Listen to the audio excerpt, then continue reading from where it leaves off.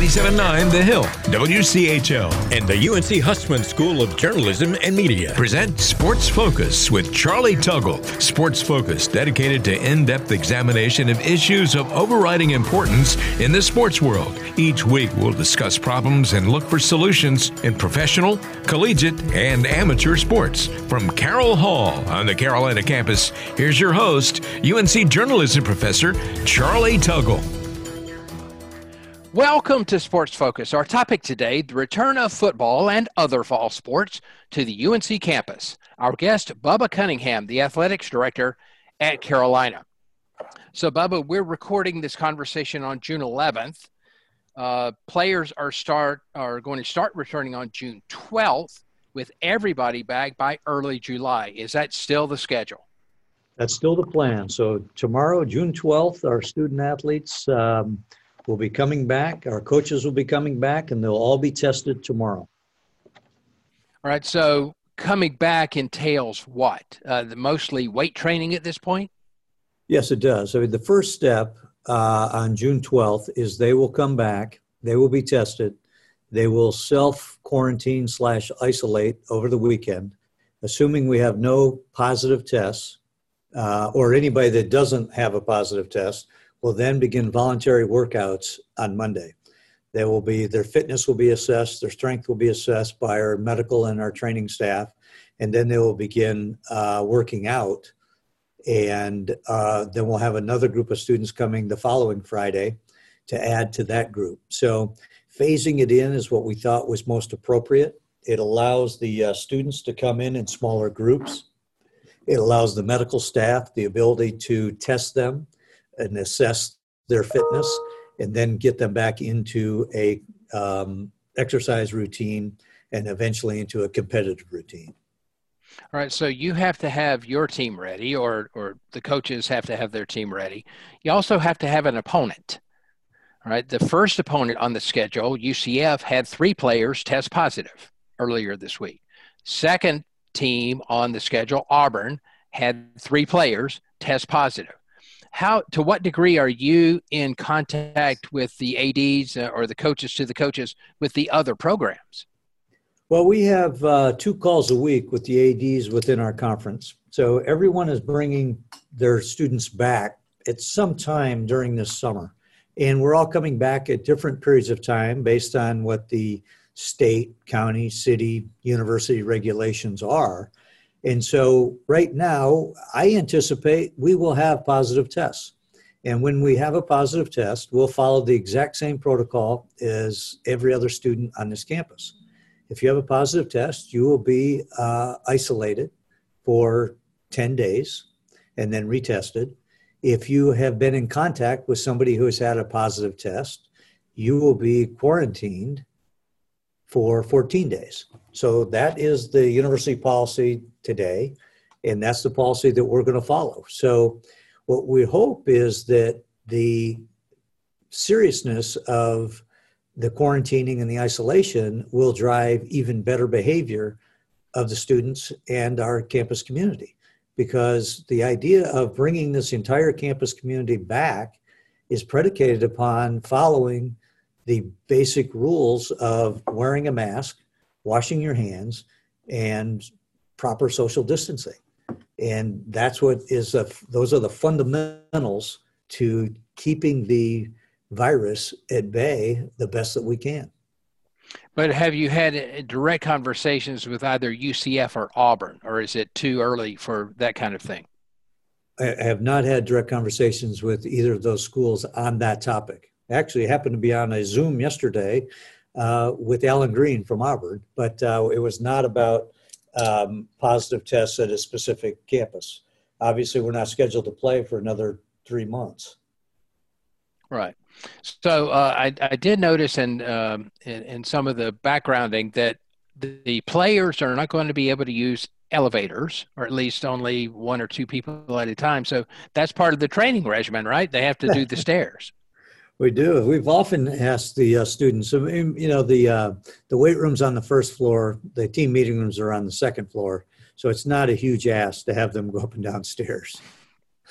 I've thought that we could do that for all of our students, and in fact, we are going to do that for all of our students. It's unless you have an ADA exception, don't use the elevator. So anyway, I digress. So a month ago, I thought this was interesting. This was a month ago. The president of the University of West Virginia, who's 76 years old, said, we're going to play football in the fall, even if I have to suit up. So how indicative of the attitude of football players, of people who love the game of football, is that, there's just something missing in the college experience if you don't have football or other sports? Well, I truly believe that intercollegiate athletics is part of the college experience, and football being one, field hockey, soccer, volleyball. We have just tremendous sports across the board, fall, winter, and spring. And I think it's part of the experience. So, the students are coming back. We want to try to create as normal of a collegiate experience as we can. We're trying to do it with the advice of the experts, the infectious disease folks on our campus, the incredible talent at the Gilling School of Public Health. Those professors are working with the campus community to provide the best plan. We don't know if it's going to work, but the experience is part and parcel to the educational experience. And when Dr. Gee at West Virginia said that he would suit up, Mac wanted me to schedule him. So I thought we'll see if we can get that done. Sports Focus. We'll be right back. You're listening to Sports Focus with Charlie Tuggle. And now back to the show. Welcome back to Sports Focus. We're talking with Bubba Cunningham about the return of athletics, specifically football, but other fall sports, to Carolina. So, Bubba, in terms of football, I happen to be a big MMA fan. All right. So I'm watching MMA the other night, and there are very few people in the arena. The teams for the athletes all have masks on and everything, but of course the athletes themselves don't. So it's like, man, what are you going to do with that and with football? And the wild thought occurred to me, what about the face shields that a lot of the players wear now anyway, to keep from getting poked in the eye? Or are there any special considerations about players who are going to be involved in hard body-to-body contact for 4 hours? Well, we haven't seen it yet. I haven't seen changes in equipment. I haven't seen changes in the game itself so that students could play. That could happen. But, certainly when our students all come back, as I mentioned, we're going to start with weight training and conditioning. Then we're going to move into practice, and that will be contact within your own environment. And then the next step will be contact with people in a different environment. And as other sports and other things begin to ramp up, they have auto racing, not with fans. We have soccer starting back up. We have basketball starting back up. I think we have a couple more months we have Disney World opening back up to see how this is going to work in those venues, and then make some decisions about college athletics and football in particular after we've seen those experiences. But we have to begin to plan, and we have to begin to prepare as if it's going to happen, and then make the adjustments as we learn more information. All right, so the chancellor has mentioned off-ramps that the university would take if things change. Does athletics have separate off-ramps, or what would it take for there to be a change? Well, we do have to have off-ramps, and we haven't specifically identified what are those. When we had no idea what the pandemic was going to mean to this country, quite frankly, when one NBA player tested positive, within 48 hours, we shut down the entire NBA season, and college athletics was shut down shortly thereafter. I don't think it's going to be quite that dramatic if it happens again. I shouldn't say if, when it happens again, that an individual is testing positive. But at what point are there too many positives that you can't continue? And I think the same question is true at the university. At what point Are there too many students that we can't quarantine them appropriately in a dormitory? Or at what point does our healthcare system think that we're getting beyond our capacity and that we need to send people away? Those are decisions that will be made by the experts and in athletics. And I can tell you that all of our coaches, all of our staff rely entirely on expert advice. We would like to make decisions. We'd like to be in control, but we know that is so far beyond our capacity, we don't even think twice about it. So, Bubba, I wanted to follow up on that because it's like, who do you look to for guidance? Because the WHO, for example, well, one day it says asymptomatic transfer is super rare, and the very next day they go, whoa, wait a second. So who are you looking to? The experts on our campus, who are among the leaders in the world, by the way. Exactly. The experts on our campus, Dr. Mike Cohen, Dr. David Weber. Those are the two that participate in most of the calls with the chancellor. Kevin is certainly the final decision maker, and he has been advised by those folks in particular, but many others in addition to that, Billy Fisher, Dr. Fisher, has been another voice that's been very helpful. And we've actually had the doctors walk our facilities and provide us with guidance about how you should enter the building, how many you should have in each particular room, how the workouts could or should be conducted, how many people in each workout group, what should they be wearing, how should they shower, how should they eat, all of the things that will help minimize the transmission of the virus. And they have been fantastic, and we're fortunate to be here where we have those experts that are willing to walk over and give us a hand. It's been really rewarding to just see this collaboration in all parts of the campus. So, Bubba, I can't think of very many people who would say, I don't care about safety, or, that's who cares about that. So everybody wants to be safe. But on the other hand, there's a palpable excitement, I think, about athletics in general at UNC and football in particular, with the return of Mac, a top 20 preseason ranking, all that kind of stuff. So you're the person with help, but you're the person charged with balancing those things.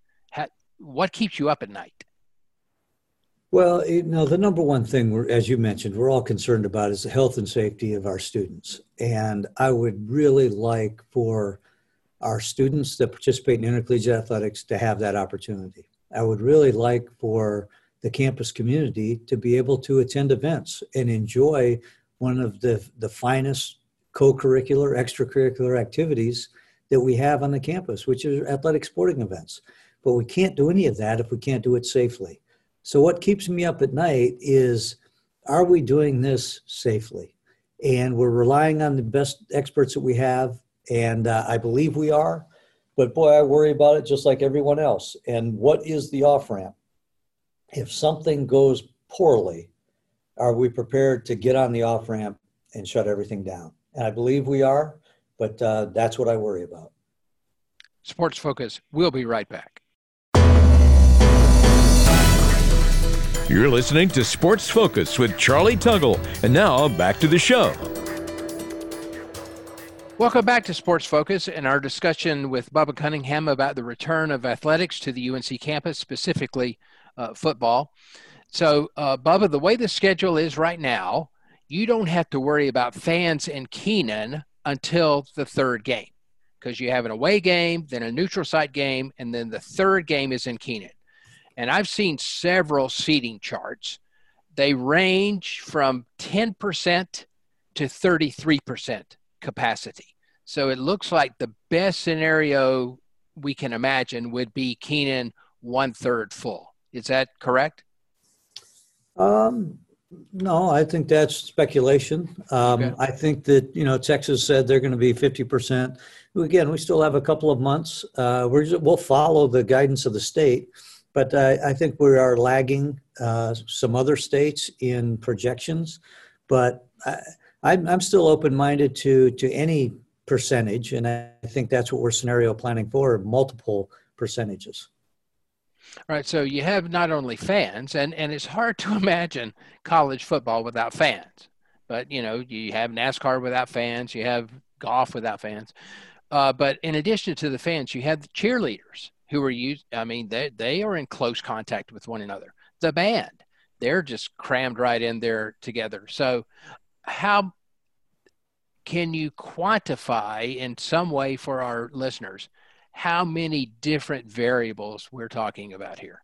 It's a great question. Well, I think it's what the initial scenario that we planned, or some of the percentages that you mentioned, and said, okay, if we go to pick a percent, let's say it's 25%. So what would 25% student capacity look like? 25% general admission, 25% blue zone, 25% suites. So we did it by category and said, okay, if we had an equal distribution of this, what does that look like? I've seen other schools say, you know what, we're going to have all of our students in the games, and then the next group we'll look at are the season ticket holders, or actually the next group was the faculty. The third group were the season ticket holders. So there's different ways to do it. And again, we're planning and scenario planning for all of those. We're going to have some of our students who don't want to come. We're going to have some of our fans that don't want to come. But we did have a 94% renewal rate in our season tickets. So maybe we will go to a system where we'd say, all of our season ticket holders that want to come, we're going to give you 2 games. So you only get a third of the games this year, but you do get to come to some, as opposed to a third of our fans coming to all 6. We might be able to get all of them to at least 2 games. So those are things we're considering. We haven't made a decision. We feel like Kevin Guskowitz did with the campus, we're going to wait as long as we can to make that decision, because we'll get better information as each day goes by. As you mentioned earlier, the recommendations from the World Health Organization and others changes frequently. So I think being open-minded and waiting to make these decisions, I think, is in our best interest. So let's spend our final couple of minutes talking about other sports. You have field hockey, a personal favorite of mine, back-to-back national champions, chance to go for a three-peat. How sad it would be for a team like that not to get to compete. And women's soccer, men's soccer, Carolina has some great sports. And of course, everyone would like to see the return of all those sports in whatever form, as you say, as long as it's safe. But if you will talk about the return for other sports, I think you're having all the fall teams back in by July 13th. That's correct. Yeah, that's right. That's correct. Yeah. And so we'll get them back, and we'll follow the same protocols. We'll phase it in. The NCAA has rules about, how many practices you can have prior to your first game, how many hours a week students can participate in strength and conditioning, and how many hours they can spend with their coaches on technical training. So we have all of those. We've made a couple of recommendations to the NCAA, but boy, we're not going to play one sport in the fall. If we're playing sports, we're going to play all sports. If we're not playing football or any of the other ones, then none of them will play. We can't pick and choose which students get to participate in their activity. Talk, if you will, a bit about the strength of the fall sports in particular. So, our fall sports are every bit as strong as the spring. And the spring was really so disappointing when we canceled those sports. Both lacrosse teams, both tennis teams, our baseball team, softball team, we had chances to win multiple national championships this year. I don't know if I mentioned lacrosse, and it was really disheartening. And then, as you indicated, back-to-back national championships in field hockey, player of the year, 46-0 in the new stadium. Anson lost 2 championship games in a row. We have the chance to win multiple championships every year. So these kids prepare for their entire careers for these opportunities. And we certainly hope that they happen. We recognize that the number one reason they're here is to get an education, and these really complement that experience. But it's the emotion and it's the feelings of success and the competition that is what everybody wants to be able to engage in. And we hope it happens, but I can't say it too much. We're only going to do it if it's safe and fits within the university environment.